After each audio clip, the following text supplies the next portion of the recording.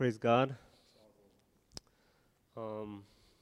Bible says where there are two or three gathered in my name, I will be in the midst of them. So we can be happy that there's more than two or three of us here. Paul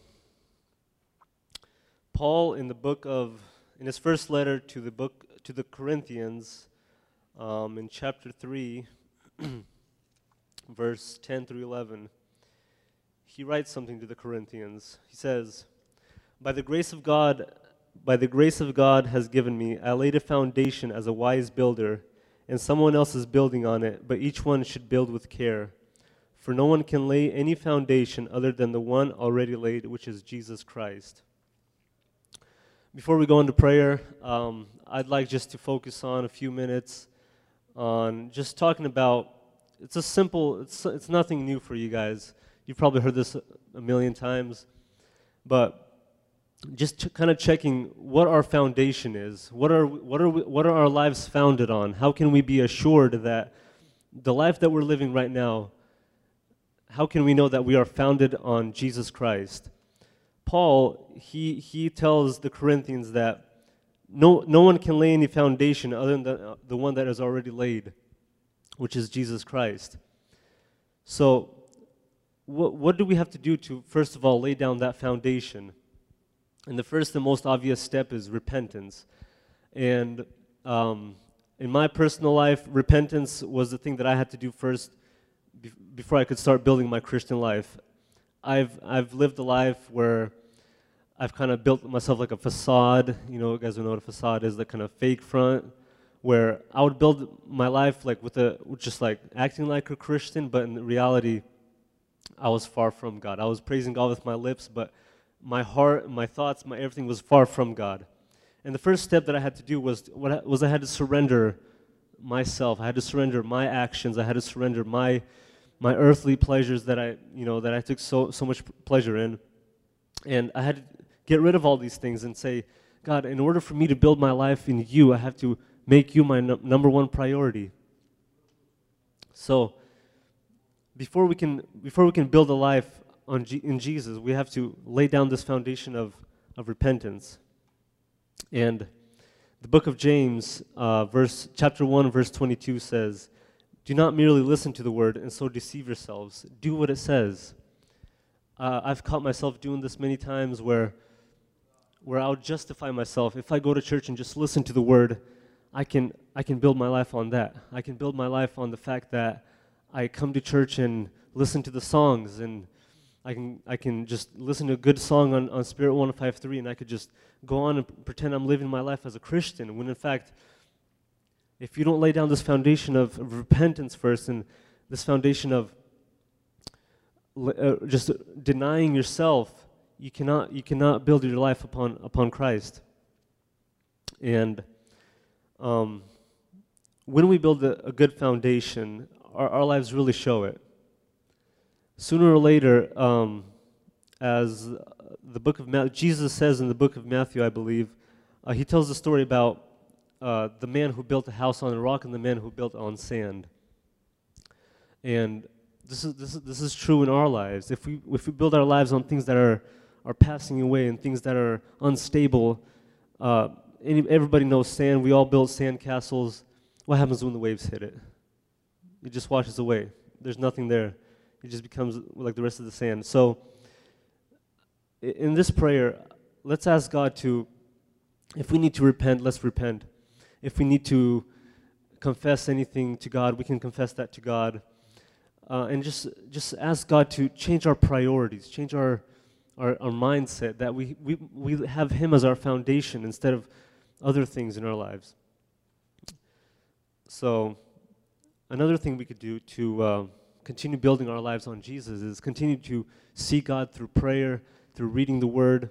I know it's hard in our weekly routines to find time to spend time with God, but I'm sure we can all do it. We could put away half an hour, 10 minutes, 15 minutes to just seek God. Devote this time to God, where even tonight we have another an hour left, and in this hour, let's just seek God. Let's ask God to speak to our hearts, see what He has to say to us. And another thing I wanted to say was, um, if we could pray for each other tonight. I know there's not a lot of us here, and it's okay to ask others if you're going through anything. It's okay to ask them, "Do you need prayer, brother? Do you need prayer, sister?" It's okay to ask them. Don't be like, like I'm just gonna, just ask your neighbor, "Hey, is there anything I could pray to you for you about?" And just love your neighbor. That's another thing we could use to build our foundation in Christ. So in this next prayer, let's get on our knees and just surrender our hearts to God, surrender our thoughts to God. Let's pray for each other. Let's pray for one another, and let's ask God to be our foundation and nothing else. Amen.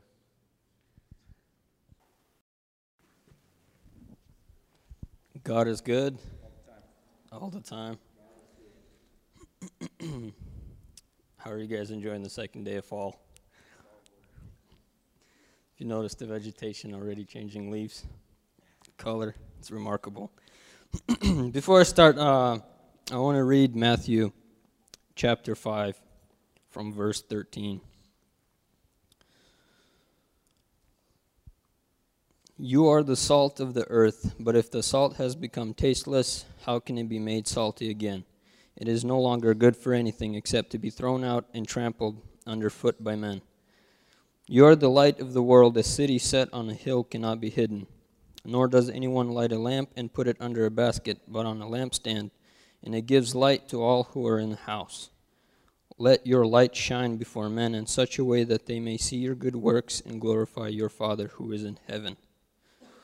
Tonight I want to talk about a thought that I've observed and I've been thinking for a while. Each and every one of us casts a shadow on people who live around us. And I would like to simplify it into three groups. Those people who are in our shadow by proximity, those be our siblings, our co-workers, our neighbors. Those people who put themselves strategically around us because they feel something, be it good or bad, that they want to be around. And then those people who are accidentally around us. Might be the coffee barista. They make eye contact, she knows your name, but it's kind of awkward because she doesn't really know you.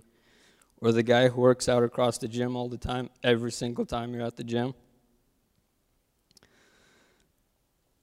What's so hard is that people are watching us, and they're watching our works, they're watching what we do.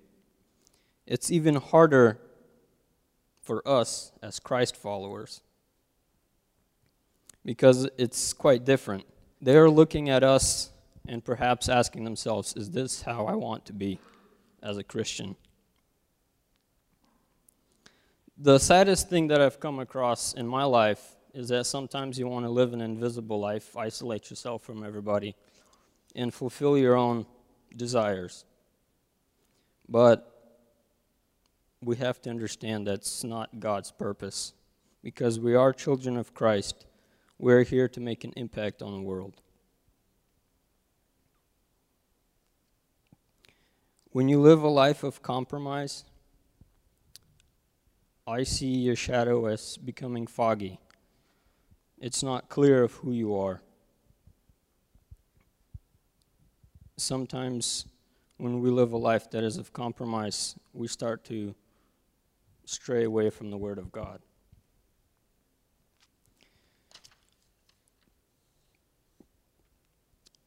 The thing is about our shadows is they're always consistent with our lives. They're a reflection of our own heart. A shadow cannot express compassion if it doesn't have compassion in the heart. It can't express a fountain of kindness if it doesn't have kindness filled in its heart. And it sure can't permeate with Christ's love if you haven't experienced Christ's love and it's not in your heart.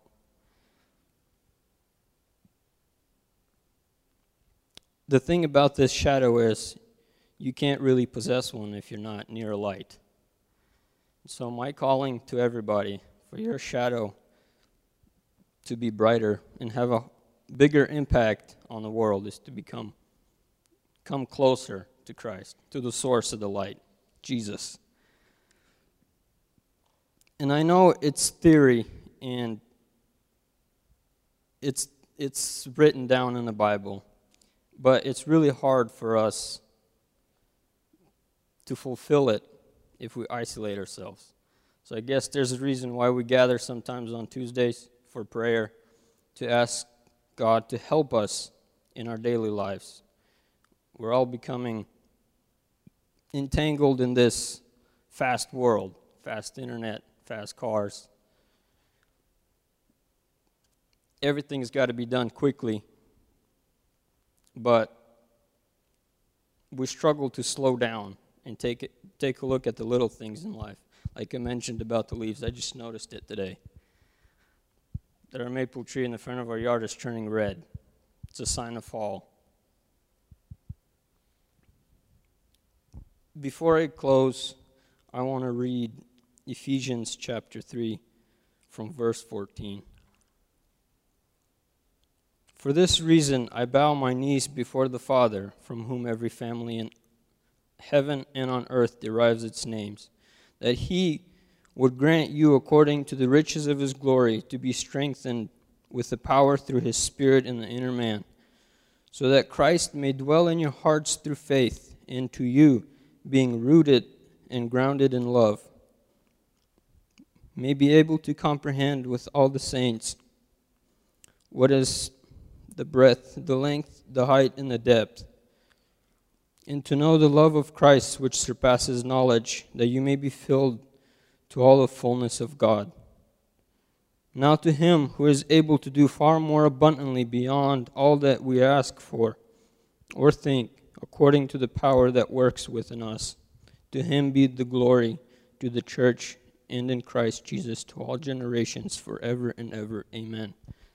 My calling is tonight that we pray so that our hearts be transformed, so our shadows will have an impact on the world around us, so that people look at us and they say, yes, those are Christians, we want to be like them, so we can pass the word of God to everybody. Amen.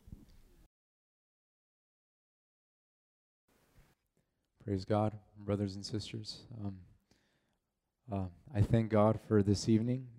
There's not as many people as usual here, but it's okay. I think we're doing great. Praise God. We're praying, and that's what's most important. We're praying in a prayer, we're praying in a prayer service. That's already pretty good, if you ask me. I wanted to read from the book of James tonight, and amongst the church, there's saved people, there's converted people, there's born-again Christians there, as there should be. But amongst the church, there's also unconverted people. There's people who are not yet saved. And the problem comes in a church, as Andre was reading, James chapter 1, for example, verse 22. But be doers of the word and not hearers only, deceiving yourselves. For if anyone is a hearer of the word and not a doer, he is like a man observing his natural face in a mirror. He observes himself, goes away, and immediately forgets what kind of man he was. But he who looks into the perfect law of liberty and continues in it, and is not a forgetful hearer, but a doer of the work, this one will be blessed in what he does. Don't be deceived, it's saying, if you are a Christian, you will not only hear the word, you will do what it says. The word of God is like a mirror, the Bible says. As we read the word of God, we see, as in a mirror, our own condition. As I read the word of God, I see what I really look like. When I read the word of God, I am seeing a comparison. And in this comparison, some stuff's not what it should be. Let's put it that way. I am not as I ought to be, brothers and sisters. There are places in my life where I am still struggling, where I need freedom. I need freedom from sin. I need victory. You know, I became a Christian when I was around 12, 13 years old. First time I repented.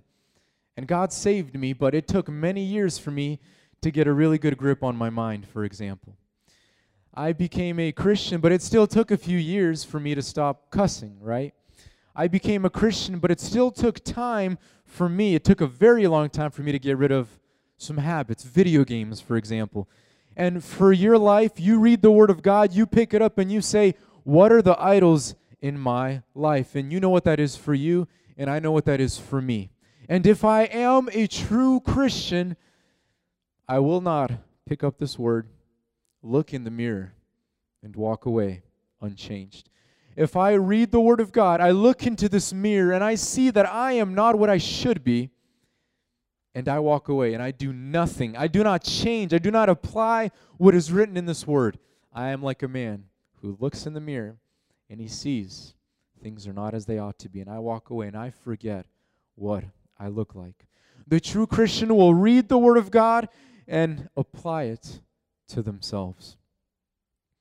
And that should be common sense. But there's unbelievers also amongst the church.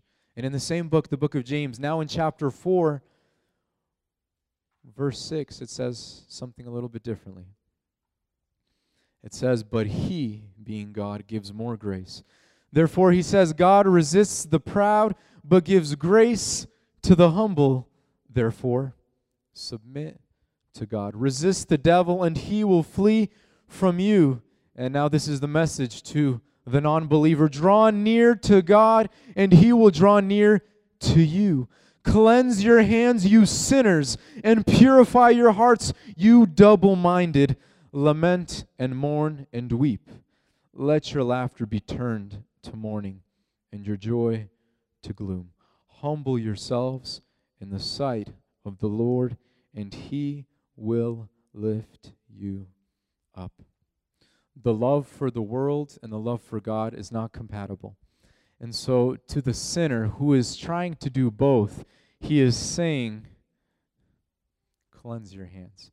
Purify yourselves. You are double-minded. You are unstable in all that you do. In the beginning of James it says, seek, if you want wisdom, ask God, and God will give it to you. But what does it say? But ask in faith. Because he who asks without faith is like a man, a double-minded man, and he should not suppose that he will receive anything from the Lord. Why? Because his loyalty is divided between the world and God. And so, in this prayer service, with a little bit of time that we have left, I want to pray for those of you in this place, because this is normal. Amongst the church, there's believers and there's non-believers. To you, sinners, I say, as the Word of God says, cleanse your hands. You double-minded, purify your hearts. Submit to God, resist the devil, and he will flee from you. But what do you need to do? You need to draw near to God. If you have heard God's voice and you have felt the conviction of His Spirit, you need to draw near to God. You need to submit yourself to God, and then He will draw near to you. You need to surrender everything that you think you know about yourself. You need to stop thinking that things are okay. Things are not okay. If you are not saved and you are in this place, you're going to hell. There is one place for the sinner, and that is hell. All of us here deserve it. I deserve it. I deserve hell for my sin. You deserve hell for your sin. But God in these last days has spoken to us through His Son, and He has told us that if we surrender to Him and we put our hope in Him and we believe in Him, then we will be saved, brothers and sisters. So my prayer, my desire for this next prayer is that we might question ourselves. The Word of God says that it's a normal thing. Judge yourselves, question, examine yourself whether or not you're in the faith. Examine yourself. Am I truly saved, or have I been double-minded? Have I been loving the world and trying to make God fit in my schedule too? Have I been just kind of on the fence, doing a little bit of both? Lament and weep. Sinners, cleanse your hands. Draw near to God, and He will draw near to you. But you must humble yourself. And if you're in this place and you realize that that is you, that you have not surrendered, you have not humbled to God, my call for you is to repent. There is nothing else. You need to repent. Whether you do that here or at home or on the way home, you need to repent. you need to repent. You can do this where you're seated. You don't have to come to the front to an altar call. I went to so many altar calls, but I did not change. I was looking in the mirror, and I would walk away, and I was exactly the same. But to you who are not saved, repent. While today is the day of salvation, repent. Tomorrow is not promised. So let's get on our knees and let us pray. Praise the Lord. This is great. This is awesome. I like that there are sisters in the first row and in the second and in the third row, and as well for the brothers. The place is booked. This is good. Praise God. This has been a wonderful time in prayer, and I am glad. I am glad. I think we heard a lot today in the short sermons. Amen? In the very short sermons. And God is speaking. God is communicating something. The question is, can I hear Him? Can I hear God? Because He's been speaking today. Through the sermons, through the worship, through the prayers, in the prayers. What is He trying to tell me? And, sin is extremely sinful, and it's deadly. It's deadly. There's no way around it. God is extremely merciful and good and gracious and loving and kind. He's waiting for long suffering. Is that the right word? Долготерпеливый. He's waiting. He waited for me for many years when I was in my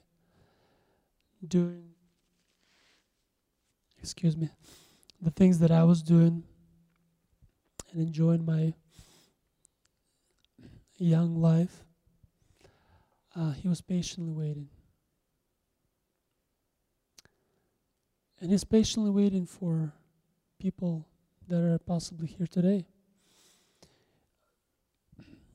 If you know that you need prayer support, that you need somebody to pray with, I'm not going to preach, but I'm going to just call you to pray with you, to help you in prayer, to lift up your prayer to God. The person, the mediator, the one who stands in between is Jesus Christ. We could never, ever see God. It's impossible. In fact, nobody saw God. No one living saw God. And if not for this person that said, I will introduce people to God. His name is Jesus Christ. And what that is somebody stronger than myself, than I am, has to come down and has to, on my behalf, speak to the one who is all-powerful, because I cannot access God. Not even my prayer can access God. Only a prayer of sinner, of course. But not by my righteousness. And Jesus said, I will be that person who will, on your behalf, talk to the Father and say, he needs help. She needs help. Would you help him? Would you accept them? Would you give them eternal blessings, eternal pleasures of my presence, of your presence? Isn't that wonderful? Isn't that wonderful? So today, if you would like somebody to pray with you here, please come out. We'll pray together with our brothers, leaders. Only if you feel like, if you need a prayer. We're going to have the last prayer, and then we will go into announcements. And the very last prayer will be for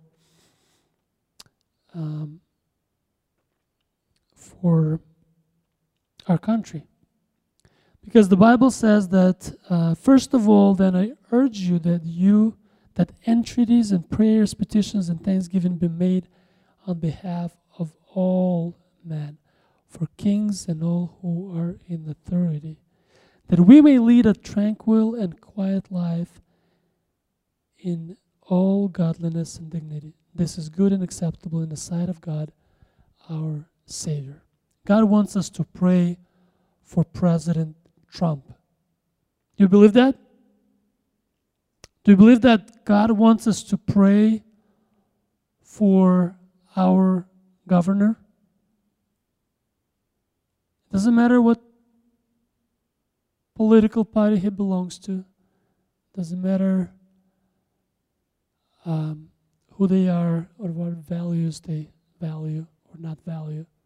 If the values are matching, the Bible is calling us to pray for those people. Amen?